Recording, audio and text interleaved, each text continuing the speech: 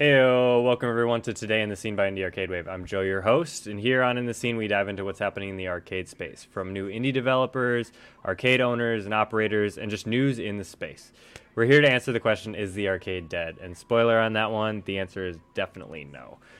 I'm part of the team that brought Galactic Battleground to the arcade space in 2017, and I've been active in the arcade scene ever since.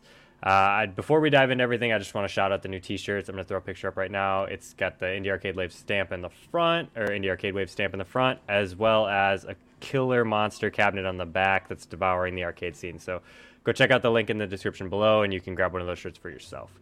Now, I'm really excited for this week's episode. I've had a guest on in the past that was talking about this. We're going to dive into an arcade from North Carolina, Charlotte, actually, to be specific. We spoke with Amar a while back about crab volleyball, and he put me onto this arcade. I had heard about it from other members of the Killer Queen scene, so I was kind of already on my radar, but he made the connection with Zach, who is the owner of Super Abari Game Bar in Charlotte, and we're going to dive into his story right now. So how you doing, Zach? Hey, how's it going? It's Doing pretty going well. going great. Yeah, Yeah, good, good.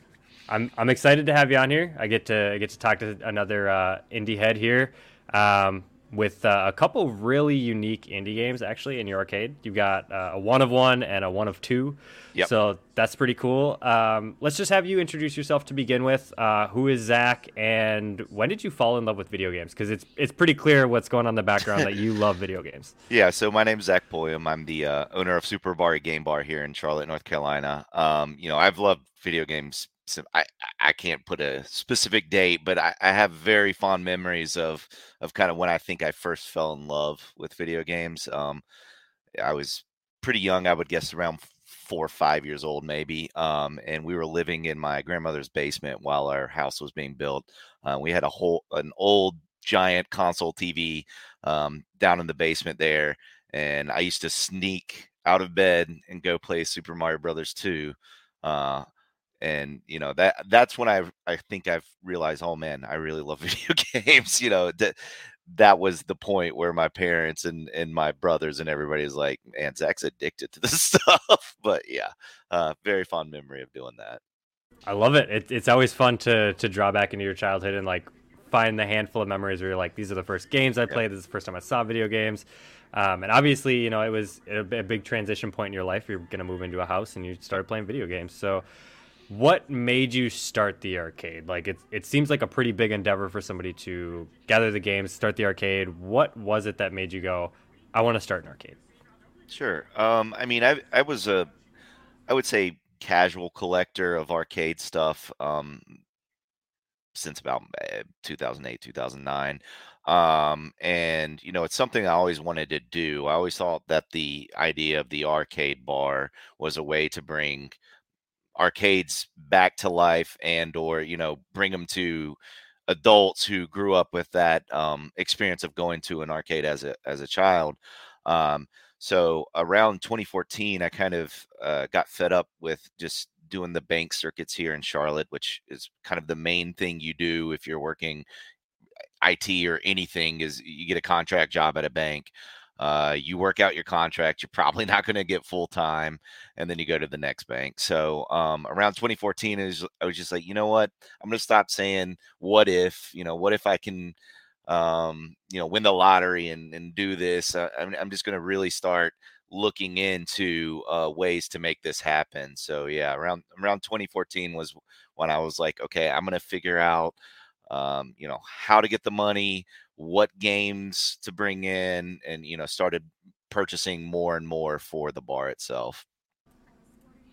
Yeah, I mean, you obviously did it the right way. I mean, you started at a prime time. Games were Yep. cheap and very, very easy to find. People had them in their basement. They were just throwing them. They were like, "Here, come Yeah. pick it up."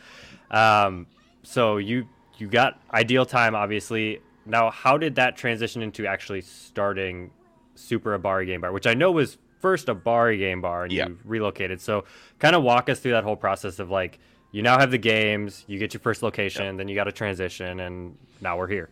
Yeah. So I mean, realistically, it took maybe another 2 years to even open up the original Abari, which was 2016, like March 1st ish, somewhere around there. So to actually open up, I got a small business loan to pay for, construction and stuff of that nature. We were doing pretty well for about 4 years there, and of course, COVID hits in 2020. Um, we were kind of unfortunate that our lease was a 5-year lease, which I signed probably 2015 sometime. And so originally I was going to resign, but the owner of the building sold the land to a developer instead of continuing that lease. So I had to then kind of decide, do I want to do this anymore? Do I want to go through this whole process again? Because it's not fun, it's not easy. You have to deal with red tape, you have to deal with, am I making a good investment? So I finally went through the whole process of looking for a new building. Can I afford rent anymore in Charlotte? Because prices right now are incredibly ridiculous. So I lucked out and I found the building that Super Abari is in now, um, through a friend. They were like, hey, you should really check this out. Price point was there. I was basically going to be paying the same amount for rent that I was at the old building. Um, though it was a significant amount more for me to upfit the building. So I kind of took it as the chance to like really do things better than the original place. Whether it's staff facing or customer facing, just little things like better bathrooms, just a little bit nicer. Um, Everything really, floor layout, patio, et cetera, et cetera. So, I've really started working on that. What 20 late 2020, and then we started construction in 2021, and then we opened in May of 2022.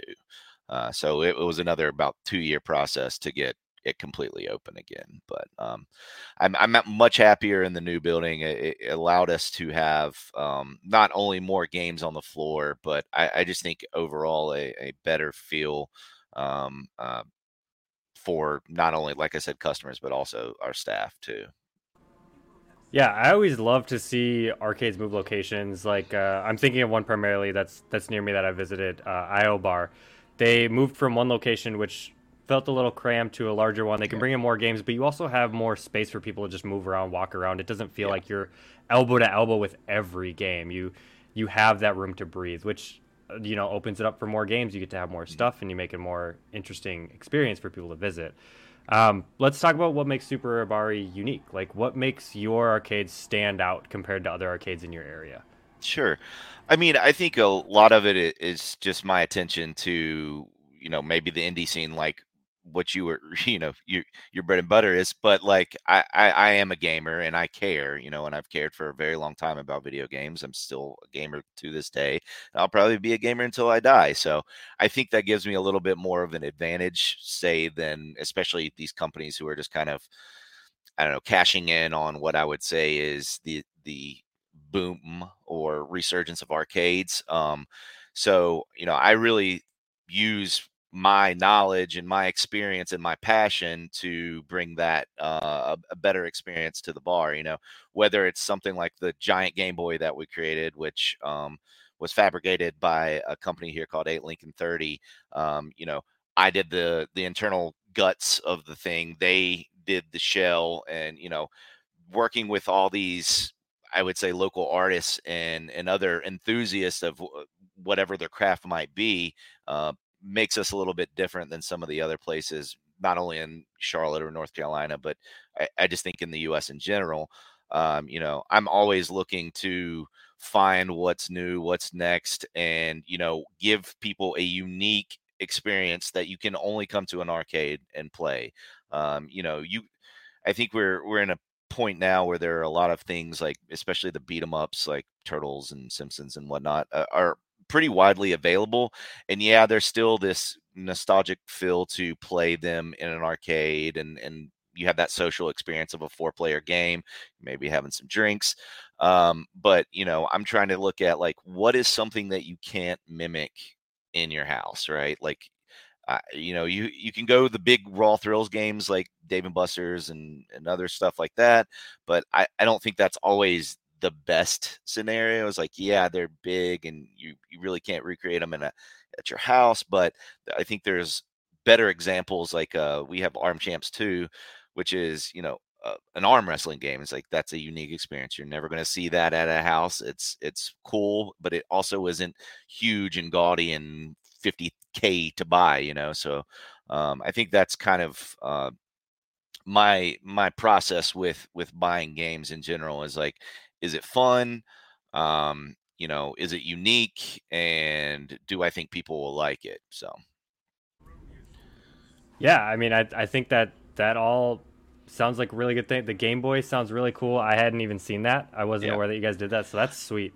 I don't know if it's still when we made it. Now it was the world's largest playable Game Boy. So at the time, and we're like 8 Lincoln 30 was really like they painstakingly went and you know matched colors for paint, matched font for the vinyl decals. Like we really tried to be as authentic, even from a Right. scale perspective. Like this just looks like a giant Game Boy that got blown up. So Well, I'm definitely gonna have to look into that. But you mentioned the indies, which I think brings up yeah, a really good point. A lot of arcade owners are this is starting to get on their radar. They're starting to see that these indies are coming out, and there's got to be like 15 or 20 different games that are yeah, now in production as indies. Um, let's talk about Killer Queen. You brought that in. That was the first indie you guys brought in, right? yeah. Killer Queen. Hmm. So why did you bring in Killer Queen, and why did you want to take that risk on a game that, I mean, let's be real, it's like $14,000 for the cabinet. Yeah. What made you want to take that risk? So, I mean, being, like I said, just a gamer in general, I would go to MagFest pretty much every year. I haven't in a while, but so my first experience with Killer Queen was at MagFest, and I think just the energy around the game, and me playing it and playing it with friends and playing it with new people that I just met, I was like, wow, this game is really from a social standpoint a great game. Like you meet new people. Not only is it a fun game, but it's simple to understand, hard to master, and I think that's what makes, especially an arcade game now, fun, right? Like you want to put in the time to put in the master, but then again, if you just walk up and play, and somebody gives you a simple explanation of how to play, you're going to have fun. And then, the multiplayer aspect, once again, is just really awesome for that game, especially since it's 10 people. But um, it really just kind of grabbed my attention. I was like, wow, yeah, I have to have this. And that might have been like 2015, 26. I don't remember. It's right before we opened for sure. And I was like, well, I've got to see if we can get this for the bar. And like you said, it had a pretty hefty price tag because I don't even remember how many were publicly available then, maybe 5 or 6. I don't know. It was a pretty small amount, but Yeah, it's still pretty early in their yeah, distribution cycle. I think they might have had like maybe 10 out at that point. yeah, it was a very small amount, and then of course Raw Thrills. This was pre Raw Thrills cabinets and everything. So I hit up Josh and basically told him, hey, I'm opening this bar. I really love your game. I would love to do it, but monetarily, I don't know if it's feasible. And he's like, well, we can do a profit share thing. And so that's kind of what we did when we first opened is we profit shared. And then it got to a point where I was like, well, this is doing great. I'm going to buy a cab now because, I had seen how it earned and we'd already kind of started building a pretty good community around the game itself.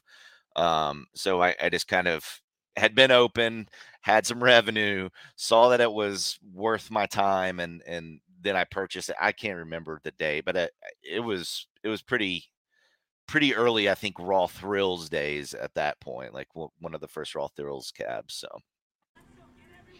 Yeah, I love. I mean, it worked out really well for you. You got to see it at a convention that you already went to, you already yep, trusted.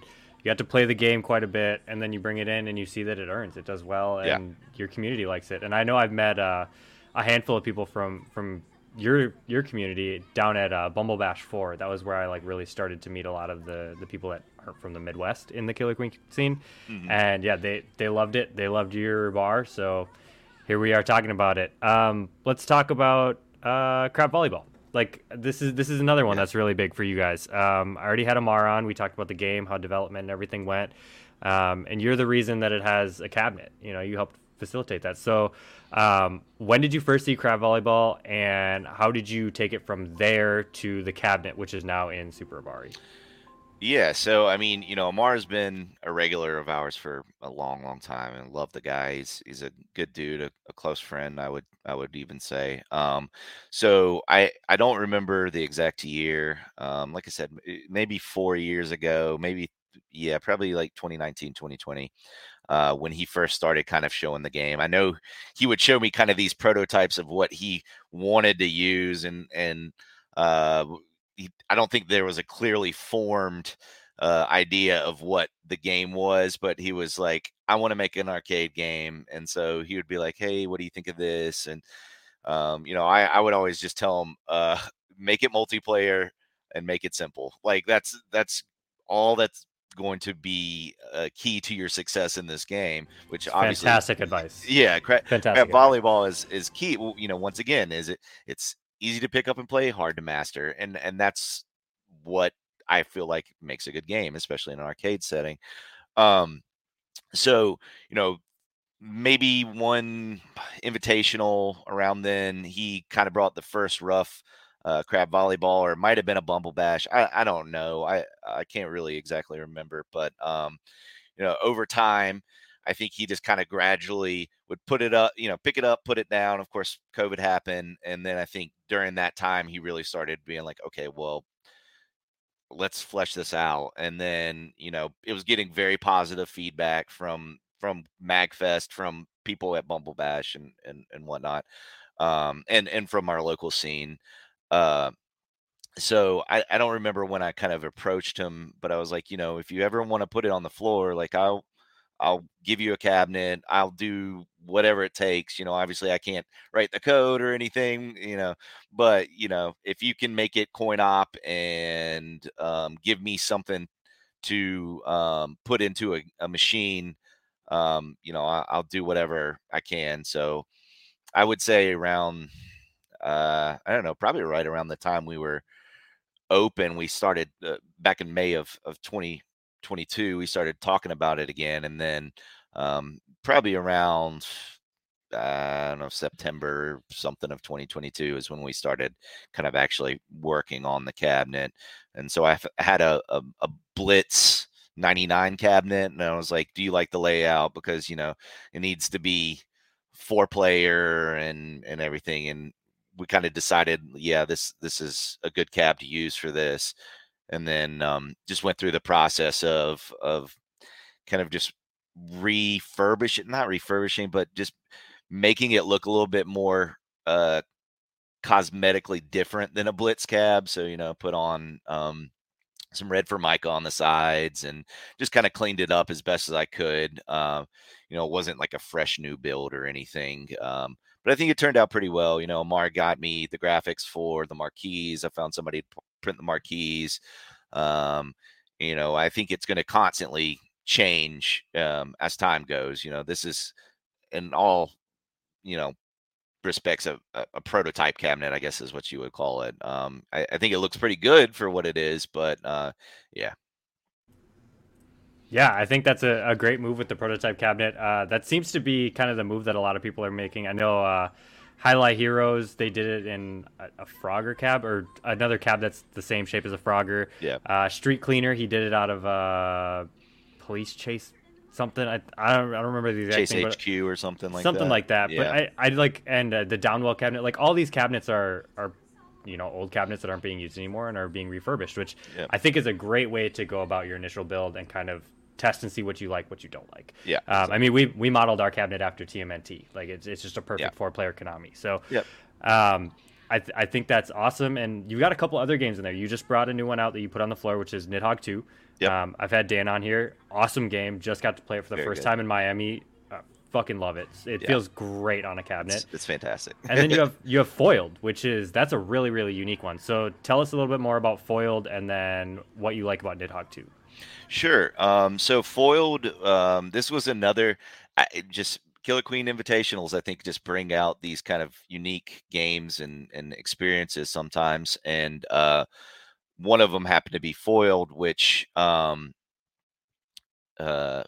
forgive me, I Charles, yes, from New York. He he basically said, "Hey, man, do you want to do you want to test this in the arcade?" And I was like, "Absolutely!" I had seen it played, and it was awesome, and people loved it, and art style's great. There's just so many good things about Foiled, and I think um, can't remember what year it was. Maybe 2018 is when we first put it on the floor, and at that time, I believe it was the only cab. And then Wonderville got the other one probably right around 2020, 2019, whenever. Um, and so, yeah, that was just kind. It just kind of happened, and we were like, well, let's just split profit. And so, yeah, that's kind of how that came to be. I think the cab was originally created for like Magfest or something, and yeah. Oh, sorry. The other question. Yeah, for Nidhogg, I really loved the original game, and I always thought it was such a really cool concept. And back really early, maybe 2016 of the original Abari, I had like just a little free play setup of a bunch of indie games on a cabinet that were just played through Steam basically. And that was one of the first games that we did on the cabinet because I thought, hey, this is going to be an awesome awesome arcade game, and turns out it is. But like, I just think it's like Foiled. A fencing game, I guess is what you're saying. Not exactly a fighter, but more of a strategy game, I guess you would. Yeah, kind of. Uh, so when uh, is it DMS Arcade? DSM, Dan DSM, from DSM, yeah. yeah, DSM. Um, when they like started to release the pictures of the Nidhogg 2 cabinet, I was like, oh yeah, I'm in. Like, and I think it was a good price point, like 4,000 or something like that. Which is always in indie games, it's hard because it's like the price point needs to be there. It can't be too expensive, but it also, I know that these people want to make money. So, I've got to see the benefit of having it on the floor. Like, will it earn? Will people engage with this? And I think Nidhogg was one of those where not only had I personally liked the game, I just think that if you saw it in an arcade and you picked it up and you're gonna put it in a quarter and you and a friend play, you're gonna be like, oh, I love this game. And that's honestly, even only being on the floor for about a week now, it's people love it. So Yeah, I mean, I think that was a slam dunk. yeah, Honestly, with Dan making that game, the game translates perfectly to the arcade space. It's such a good 1v1. I mean, you're right. It's more of a fencer like strategy than a fighter, but I guess you can yeah, kind of put it in the fighter category. yeah, It feels so good the way that it plays. I'm super excited, and the cabinet's beautiful. I yeah. mean, It looks great. you can't see that cabinet and not want to play it. At Yeah. least try it. So I think that's really cool. And getting the first foiled is awesome. I haven't been able to play it yet because it's only in New York and Charlotte. I haven't been to either place. So eventually I will make it to play the game, I'm sure. Yeah. What else have you been doing with the Bari? Like what has been some unique games that you brought out or anything new that's been happening? Yeah, so I mean, we've been trying a lot with rhythm and other Japanese, I would say, exclusive arcade stuff. I've been And seeing a lot of Jew beats lately. yeah, so we've got U-Beat, we've got Sound Voltex Exceed Gear, we've got Tycho 14. I've got a Chunithum in storage, which I'll bring out, and I've got a Waka that's coming in. We just put out Initial D Stage 8. We've got Silent Scope Bone Eater, which was a Japanese only Silent Scope game. Um, yeah, so really trying to do some fun stuff, and I have to say that Ground Zero, which is who I get all these games through in South Carolina, is awesome. Matt is incredible, and he's really fun to be like. I'll kind of be like, hey, I'm looking for this, and he'll find it, or he'll come to me and be like, check out this game. I think you'll like it. I think it will do well.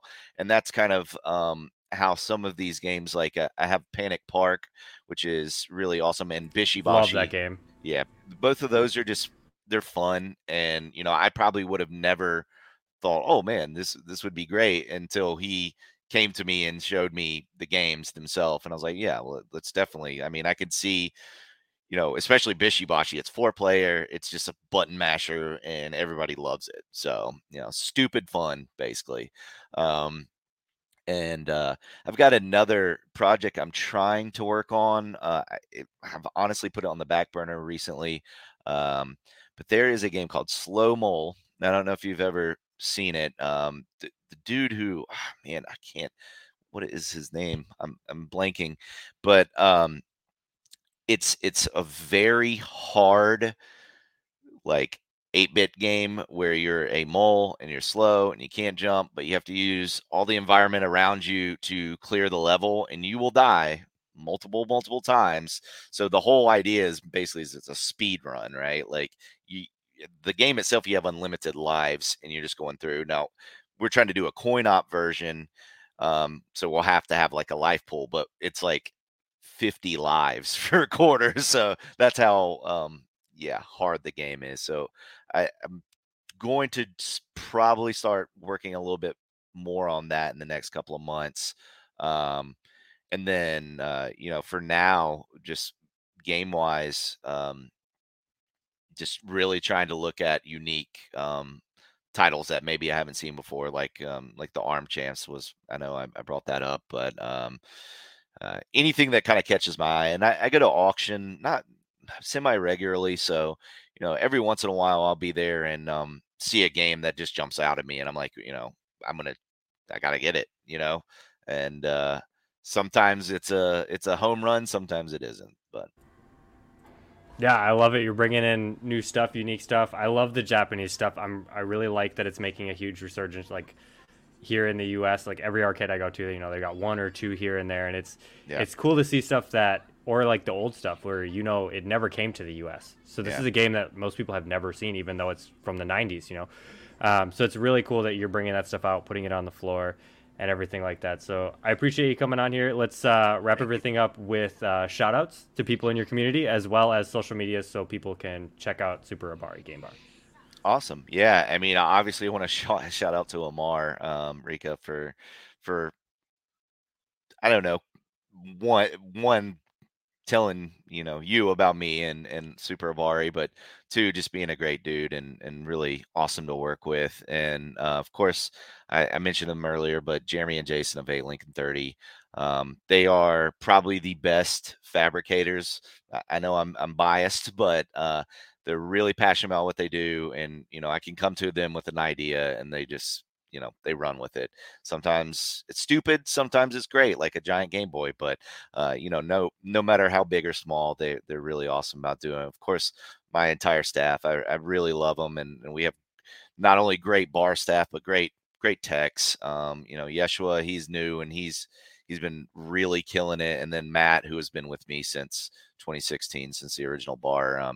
He's a fountain of knowledge and really beneficial to keeping all our games nice and working. We have to fix crap every day, so I'm really appreciative of having um, you know all of my staff. And yeah, so if you would just give us a follow on social media. We've got Abari Game Bar for our Instagram, of course, a Super Abari Game Bar on Facebook, and then at Super Abari on TikTok, which you know, I'm old. I'm trying to learn TikTok, but we're working on it. So, yeah, definitely give us a follow. We're pretty good about posting. We post new games. We post all the cool events that we're doing, which is really cool. Which I guess kind of ties into indie games in general. This weekend on the 19th, yeah, we are doing a customs um, pinball and arcade event